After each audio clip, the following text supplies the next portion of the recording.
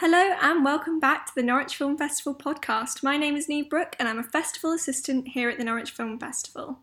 Today I'm going to be speaking to Saul Abraham and Callum Cameron, the writers and director of Enjoy.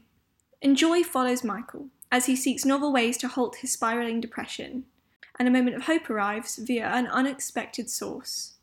Now, spoilers ahead, you have been warned, and I hope you enjoy the podcast. So, hello, I am here today with Callum Cameron and Saul Abraham, the writer and director of Enjoy, which is nominated for Best British Film here at the Norwich Film Festival. How are you both? Very good, well. I'm good. Thank you for having us. No problem. Have you had a busy day? Have you been up to much at all? Callum, what have you been up to? So I don't know if that's busy or not. Well, at least you've got into the swing of talking, Cal. I've just been on the computer writing a treatment all morning, so I'm a bit. Excuse me if it takes me a little bit longer to get up to speed. Of course. Sometimes you can get so in the zone, it takes a while for things to click back into gear. Yeah. So to start off, Enjoy. It's such an amazing film that tackles with some really important topics.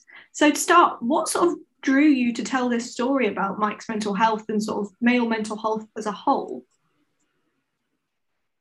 Well, I think the story comes from quite a sort of biographical period of my life, and then I wrote the script and sent it to Saul, and he kind of saw parallels, and we wanted to explore how we as men and lots of other men we know deal with their mental health, and perhaps our generation in particular are maybe more articulate when discussing it, but still very bad at actually confronting it or dealing with it. So that was, I guess, the first kind of initial conversations we were having, and why we wanted to do it, and having both had issues, well, maybe not issues, but struggled with aspects of our own mental health. We thought there was a way of telling this story in a kind of nuanced and hopefully comedic in places way. And as the drafts progressed and the creative process progressed between us, we saw other ways in which this leaned into other aspects of how the child, the young boy, is kind of taught to deal with his own mental health, and how that affects you later on in life, and you know the ways in which it has a ripple effect. But yeah, Saul can talk about it from the director. I mean, yeah, he kind of answered the question perfectly. It has so many layers to it, like you sort of mentioned there. It has, Mike's journey. It has Archie's journey, which it was such a sort of refreshing thing to see a child talking about their mental health and struggling with it, because that is something that quite often is overlooked in the media. And you mentioned the sort of the humour as well. So there's so many things we can sort of dig into and enjoy. There's so many layers. Going on to the humour, why did you feel it was important to have those lighter moments, to have that sort of breathing room in the film? Well, I guess a lot of films that we were kind of watching as we were kind of developing it, that kind of deal with this subject matter, they kind of deal with it in quite a similar way of just, I guess, very, it's all very serious. And also sometimes the depression itself isn't the center of the film. It's kind of like a secondary character trait, or a reason to kind of explore something else that is bigger in the film. So we wanted to tell a story where it was at the focus, but then at the same time, it not be just a kind of man looking in the mirror, considering himself bleak tale. Because I think a lot of the humour, because it was there originally through Cal's real experience, and how and his experience as a home tutor, and the script was so funny that it was there already, and it was just balancing those two things at the same time. I think we spoke a lot about how you can talk about serious things through humour, as long as they're always kind of being treated with respect. So hopefully that's what we did. And it's just a good entry point into those issues. And I guess even if you are depressed or you're suffering with your mental health, like, funny stuff still does happen, and that was kind of part of the thinking there. Yeah, that's. Oh, sorry, what were you saying, Callum? No, I was just going to say. I mean, Saul mentioned this in the past. So I think the initial early drafts, I think I maybe lent too much towards the comedy, and Saul is kind of good at scaling that back to ensure that the message and the drama and the kind of subtleties of what's going on kind of balance with the comedy. So I think that was kind of how our relationship developed it and made it slightly better in terms of approaching what it wanted to say, I think, rather than it just being a silly all-out comedy, which I think in the early stages it might have been. It definitely worked so well because you have this wonderful balance of like a proper analysis of how Mike's coping with his depression and the downsides of that and how it's affecting his daily life. But in doing so, life does go on. Your life doesn't stop when you're depressed. There will be funny moments, and you have those sort of funny moments with Archie and when he's doing his spoken word, which was really making me giggle. That was really, really good. And it just shows that he's a normal human being. And I had a question. How did you go about to make Mike feel so real? He feels like someone you would know. He feels like a real person. What was that process like, developing him as a character? Well, I think that kind of reality, a lot of that comes from the fact that it came from a real place. I'd like to think, and it was very personal to Callum and both of us. And then I guess from actual script to screen, what really helped was Himesh being a friend of ours before. So we had kind of long chats with him about it, kind of even before we were close to filming, and then we also had some chemistry reads with him and Maddie, who plays Katie, and then also we had chemistry reads with Archie, with Tom Sweet as well as kind of a couple of other boys when we were doing auditions for that character. So that process was quite lengthy, which often you don't really get in a short. You sometimes, if you get an actor and you only really get like the days of the shoot with them. But this, I guess it sounds corny, but like the whole project was a bit of a family anyway. We were all mates, in terms of me, Callum, and the actors. So I think that opened up to lots of long chats about it and stuff that probably didn't even make it in the film in like a literal sense, but were just there for osmosis.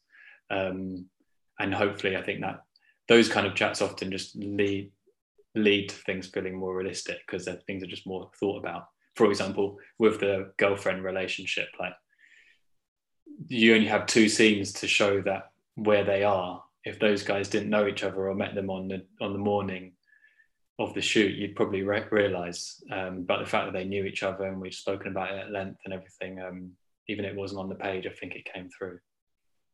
It really, really does. He gives such an amazing sort of understated performance. It's really, there's so many layers to it. And the relationship with the girlfriend, like you said, there is only 2 scenes, but you know exactly who they are, what's going on. And that must be down to the fact that you've had that amazing process to sort of develop these characters. So well done. It's so well acted. So credit to Himesh and what was the actress's name who played Katie? Maddie Hill, yeah. Well done, Maddie. Sorry, I'm so bad with names. No worries. Moving on, I just wanted to talk about one of the things that really spoke to me in the film was your use of water imagery in Mike's sort of swimming process. And the entire time I was like, I think I know what this is doing. I think I know why it's doing it. And then you use that gorgeous poem at the end. And it's sort of signifying Mike's trying to stay afloat, his literal trying to stay afloat above his mental health. Was the swimming something you always wanted to include? Did you find the poem afterwards? Could you talk a little bit more about it? Yeah, I think, Saul can talk about the poem, that the swimming was always wanting to be involved from the start, I think, and the idea of the kind of cold water swimming as well as being some kind of cure to his mental health and it not really quite working. And think that you can take a myriad of different ways of him kind of trying to stay afloat. You know, we talked a lot about in terms of him suffocating. I think it's just visually it's a nice metaphor, and I think you can kind of, as you said, you took it for him trying to stay afloat. I think I maybe took it for something else, but either way, there's something meditative about it, and something that kind of transports you into their interior world. It makes it slightly more accessible, I think, in that moment. Yeah, of course.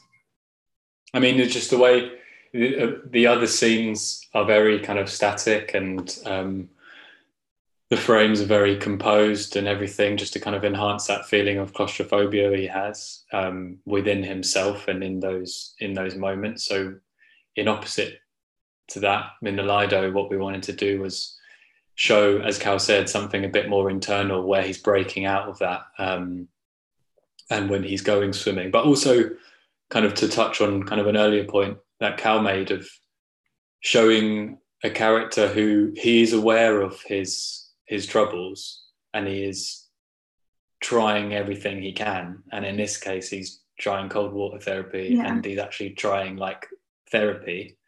But he still can't get, it's still not really working. So we wanted to show someone who was aware of this stuff. He's done the reading, he's done the work to an extent, but still can't communicate. And yeah, the water stuff helped. I mean, that stuff looks it actually ended up a lot more wet than we thought it would, because it just rained so much that day. I'd like to say that we'd like planned that and we had a rain machine and stuff, but we were lucky. Mother Nature came I think through. also it plays that idea of kind of, you know, resistance, and at the end, that end shot when he kind of breaks out into it, you can kind of feel the release. Whereas the whole way through, he's sort of, you know, you're exploring that, what he's resisting against, and then it leaves that end image open to what might be the future for him, you know. It just opens up so many important conversations, and I love that scene where him and Archie are basically opening up to the fact that they struggle to communicate it. There's that sort of perfect little silence, and that, like you said, that release at the end where he's finally sort of like kind of coming to terms with it. It's a really powerful film. What do you sort of hope people will take away from the film? What's your main sort of hopes for it?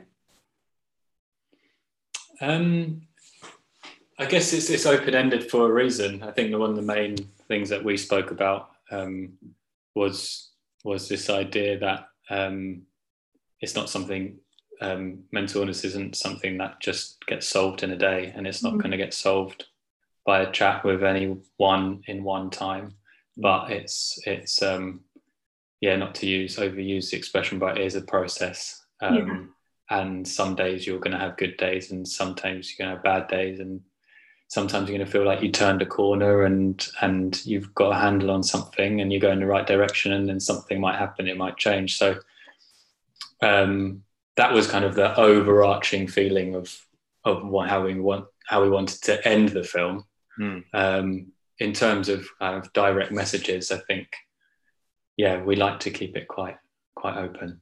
I think not being sort of didactic with it. You know, I don't think either of us want anyone to necessarily walk away and feel like they're being forced a message, but rather the whole feeling of the film, whether that's the color and just the atmosphere of it.